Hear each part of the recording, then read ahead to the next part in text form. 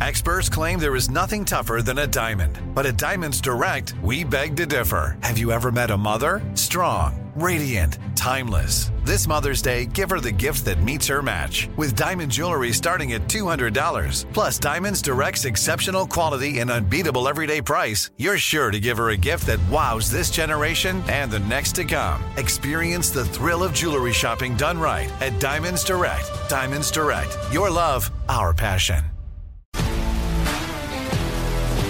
If you love sports and true crime, then there's a new podcast from executive producer Dan Patrick and hosted by me, Jay Harris, that you won't want to miss. Playing Dirty: Sports Scandals. Each week, I'm squeezing the juiciest details from some of the biggest sports scandals ever. I'm talking Marcus Dixon, Olympic gymnastics, Cain Velasquez, salacious Super Bowl-level scandals. Join me on the dark side of sports by listening to Playing Dirty: Sports Scandals on the iHeartRadio app, Apple Podcasts, or wherever you get your podcasts. I'm Hannah Storm, and my new podcast, NBA DNA with Hannah Storm, chronicles my 6 decades in professional basketball. From growing up in the sport to becoming one of sports TV's first female broadcasters. Join me as I dig deep into the game's history, unearth some wild stories, and talk to my friends from the world of basketball, from Dr. J to Charles Barkley. It's been a wild ride, and now I get to take you with me. Listen to NBA DNA with Hannah Storm on the iHeartRadio app, Apple Podcasts, or wherever you get your podcasts. Inaction has decimated America. With the stroke of a pen, Texas Governor Greg Abbott signed into law what the ACLU dubs one of the most radical anti-immigrant bills ever passed by any state. Senate Bill 4 is now law in the state of Texas. SB 4 creates a new state crime for illegal entry into Texas, gives local police the power to arrest, and judges the power to remove violators. But the problem is far more than just numbers. Well, it sounds dramatic to say the strictest laws ever passed by any state. Well, states aren't supposed to pass laws about a federal issue like illegal immigration. But the point is the federal government is doing nothing about it, so I guess we'll try. And as we talked about earlier in the show with Tim the lawyer, Tim Sandifer, this will probably get hung up in the courts, but there is a chance that the Supreme Court says the federal government is actually not addressing something they're supposed to address, and so we'll let the states do it. There's a possibility that could happen. By the way, back on December 5th, 2 weeks ago, 12,000 migrants were encountered at our border. I don't know who decided to use this language, migrants encountered. Illegals crossed most of the time getting in and staying here. 12,000, that was the highest ever in a single day, a record back on December 5th. 2 weeks later, yesterday, 14,000 encountered at the border. A new record, everybody! Nice job! Setting new records regularly for illegal immigration. Unbelievable. As we often do whenever we're talking about this topic, we turn to the Center for Immigration Studies and a variety of people we've talked to over the years. And today we're going to talk to Stephen Camarota, lead author of a report saying the majority of immigrant households use welfare. I would like to know more about that. Stephen, welcome to the Armstrong and Getty Show. Thanks for having me. So what can you tell us about who uses... Because one of the arguments... Well, there are two arguments. One of the arguments for closing down the borders is that people come across and they drain our resources and cost taxpayers money. Then colleges come out with these sophisticated studies and say, no, they actually contribute to the economy more than they take. So what have you found? Yeah, so, okay, a lot of times people say different terminologies. Couple of things. When we talk about immigrants overall in this data, the first number, 54% of all immigrant households use one of the major welfare programs. A lot of it is the non-cash programs like food stamps and public housing and the earned income tax credit and all that sort of stuff. So when we're talking about that, we look at the fiscal impact of immigrants on the United States, all the taxes they pay and all the services they use, that looks to be negative. One of the things you have to decide, though, on that, just methodologically, is what do you do with children? So a person has a child who's enrolled in school, and that child's on Medicaid, and that child is receiving free lunches or is on the WIC program or what have you. How do you count that since the child was born here? If you want to make the immigrants not seem like they're a fiscal burden, you just exclude all that. And you say, none of that matters. Yes, the parent is not able to provide for the child, so the child technically is getting the food stamps. The child is on Medicaid. Right. The child gets WIC, but none of that, that's all counted for native expenses because the child was born here.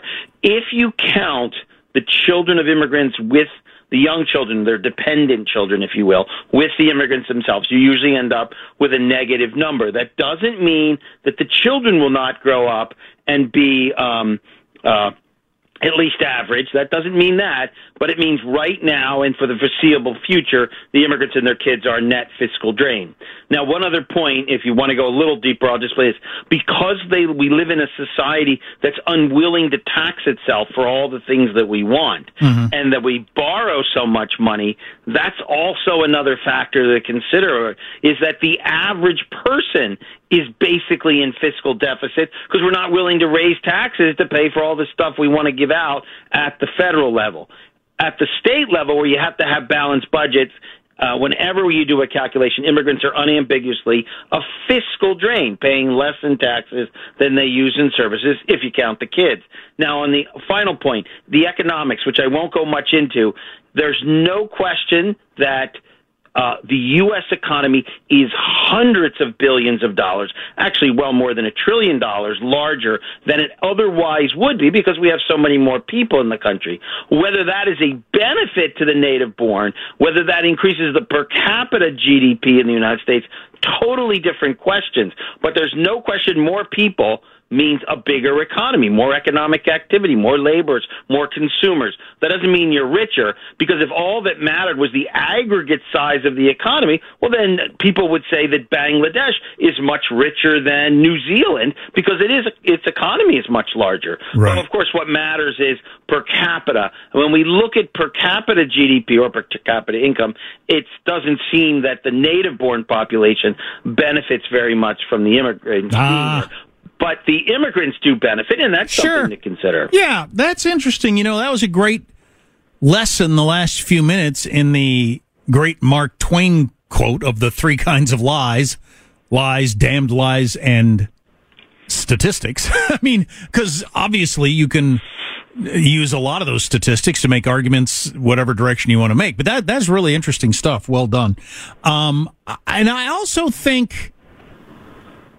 I don't know how much of it is when you see people's reaction to immigration, and I don't know how much you want to differentiate between legal immigration and illegal immigration. Obviously, we got a ton of illegal immigration going on right now. But I think people see, in their schools, you got a bunch of people that don't speak English and their schools struggling to deal with it.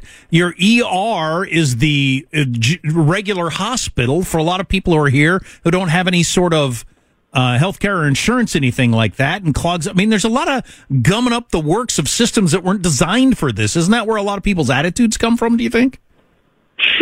Sure. I mean, people don't know the statistics. Here's what you get. Again, you get 54% from the Survey of Income and Program Participation shows of immigrant households using one or more welfare programs. We estimate that it's 59% for illegals, but 52% for legal immigrant households. I was going to ask that, yeah. Yeah, both are very high, and the illegals can use more programs, but the legals can use programs that get more benefits. So it's a little bit complicated. But the short answer is they're both really high. Let me tell your listeners this, though, so that they don't have to leave with that. The rate for the native-born is 39%. Yes, that's right. It's extremely common in America for the native-born population. And you don't want to know what it is in California? I mean, in California, it's even higher. It's 41% for native-born households use one or more of the welfare programs. And even if you say, you might say, well, which programs? Can you exclude some and get a difference? Yeah, you can exclude the free school lunches and breakfasts, but you still get 35%. And in California, you still get 53% for the immigrants. You still get, for the illegal immigrants, you get 56%. And for the legal immigrants in California, excluding the free school lunch program, you still get 53%. No one program drives the numbers. They're just using a lot of programs across the board. And again, native welfare use is very high, and immigrants is higher still. And California kind of is the tops. They're one of the most generous states. Now, generous. I like the word generous. Yes, they're generous. Well, I'm glad I'm being so generous. I didn't realize I had a choice. That's right. You're being generous. The other thing to remember is people say, well, but wait, how can the illegal immigrants get so much? The short answer is, I can run through it quick. It's the U.S.-born children. They can receive anything. Also, not all programs are barred, like free school lunch and WIC. Anyone can receive those programs. Also, a number of states, including California, provide Medicaid even to illegal adults. And, of course, all their U.S.-born children could get it. And there are other states that provide the food stamps. Also, because we give out, I know this sounds shocking to people, we could explain it, we give out work authorization to illegal immigrants. So they're technically illegally in the United States. They're called inadmissible aliens, if you want to know the term. But we've given them Social Security numbers so they can work. But this allows them to access cash benefits from the Earned Income Tax Credit. You don't pay any federal income tax if your income's low enough, and you get sometimes a check for $4,000 or $5,000 from the government. And yes, illegal immigrants can and do get that check because they have the work authorization. You know, there's just so you understand that happens. Now, that's not all illegal immigrants, don't get me wrong. Sure. That's what happens. Well, and just to make it clear, I mean, we always say this, I don't begrudge anybody doing this. Man, if you knew you could get in and have a kid in the United States and what the path that's going to set them on, hell yeah, I would do that. Right, and look, that's right. Look, we have no evidence that's probably happening, but that's not what drives the numbers. No evidence this is fraud. And let me tell you something else. 83% of immigrant households have at least one worker. 94% of illegal immigrants. It's 83 for all immigrant households, and it's 94% for illegal immigrant households have at least one worker. The comparison with the native-borns is 73%. Whoa. But work and welfare go together just fine. All the programs we've been discussing, you can get the Earned Income Tax Credit is for workers, but you can get WIC and free school lunch and live in public housing and be on Medicaid and many other things, even if you work, if your income is low enough. So if you're like a family of four and you make less than $40,000 a year, most welfare programs are open to you. And in California in specific, the income thresholds tend to be high, so they tend to give you a lot, and you're eligible for just about everything. Other states like Texas or Florida are more restrictive, but still, you can get lots of programs. Work does not in any way preclude welfare use. If you had to put this whole phenomenon in a bumper sticker when it comes to immigrant workers, it's there's a high cost to cheap labor. But it's borne by taxpayers. The costs are diffuse. They're borne by everyone, whereas the employer and maybe the consumer who's using the services, they get the benefit, but everyone has to pay. Go ahead. So you get your lawn mowed for what you feel like is a really great price, or house cleaned or whatever, but your taxes are so high. Right. I think that's the way to think about it. Exactly. And so the short answer is okay, but maybe we need these workers. But I would add one other thing, and that is that one of the things that's happening in America, one of the most troubling trends, is all the U.S.-born people of all races, black, Hispanic, and white, we've seen this phenomenon, sitting on the economic sidelines. That is, they neither work, nor do they look for work, which means every unemployment number you see does not include them. So let me give you just one example. If we look at men who have only a high school education or less, in 1960, only 7 of them were entirely out of the labor market, neither working nor looking for work. Today, it's 25%.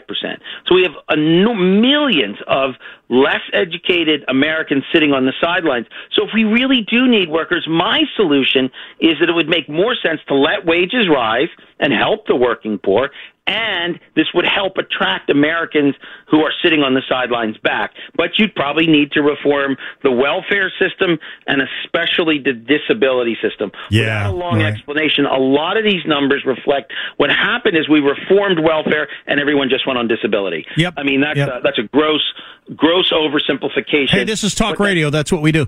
I got to interrupt you just because you hit us with a blizzard of stuff there. All of it really, really good, man. You're speaking our language. We cover those topics so often. And the number of healthy men who can choose not to work. I mean, when in world history have you ever been able to choose not to work as a healthy man? But you can choose not to work in our current society. You might have to change, based on all those stats, change it from the Center for Immigration Studies to the Center of We're Already a Socialist Country Studies. Right. I mean, people have that misconception. There's really not. The extensive nature of America's welfare system is not that different than many Western European countries. I mean, the European countries differ. But that's one reason why, if you have a relatively lax immigration system, which our legal system is mostly based on family relationships, not skills, and, of course, illegal immigration, it's not very selective at all. And so what the administration is doing by releasing so many people in the United States, that's the part I think the public still doesn't quite get. It's not that people are doing this in enormous numbers, slipping past the Border Patrol, but that's not mostly what's happening. They're being caught and then released, or they're presenting themselves at the border and being presented and being released under a variety of what I would argue is abuse of the law, using parole and asylum and such. But the point is, that's what's happening. So if you had a wall that no one could ever get past between the ports of entry, it might not make that much difference. Right. At this I point see your point because they're being released. Right. Hey, we gotta take a break. I really enjoyed your time. I'm glad we could get you on. We're going to talk to you again. Stephen Camarota with the Center for Immigration Studies. That was great stuff. Thank you very much. Thanks for having me. Yeah, man, he was good. We got to have him on again when Joe's here. Love that stuff. So interesting. Looking at statistics from a number of different ways, which people rarely do. Anyway, we got to introduce Katie Green to one of the worst Christmas songs we've been playing for years. I'll bet she hasn't heard this. Coming up next.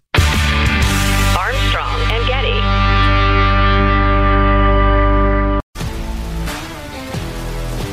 If you love sports and true crime, then there's a new podcast from executive producer Dan Patrick and hosted by me, Jay Harris, that you won't want to miss.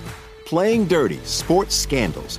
Each week, I'm squeezing the juiciest details from some of the biggest sports scandals ever.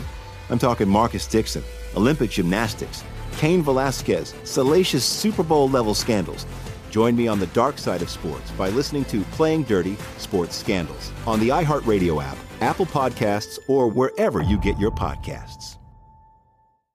I'm Hannah Storm, and my new podcast, NBA DNA with Hannah Storm, chronicles my 6 decades in professional basketball. From growing up in the sport to becoming one of sports TV's first female broadcasters. Join me as I dig deep into the game's history, unearth some wild stories, and talk to my friends from the world of basketball, from Dr. J to Charles Barkley. It's been a wild ride, and now I get to take you with me. Listen to NBA DNA with Hannah Storm on the iHeartRadio app, Apple Podcasts, or wherever you get your podcasts. I'm Saleha Mohsen, and I've covered economic policy for years and reported on how it impacts people across the United States. In 2016, I saw how voters were leaning towards Trump and how so many Americans felt misunderstood by Washington. So I started The Big Take DC. We dig into how money, politics, and power shape government and the consequences for voters. With new episodes every Thursday, you can listen to The Big Take DC on the iHeartRadio app, Apple Podcasts, or wherever you get your podcasts.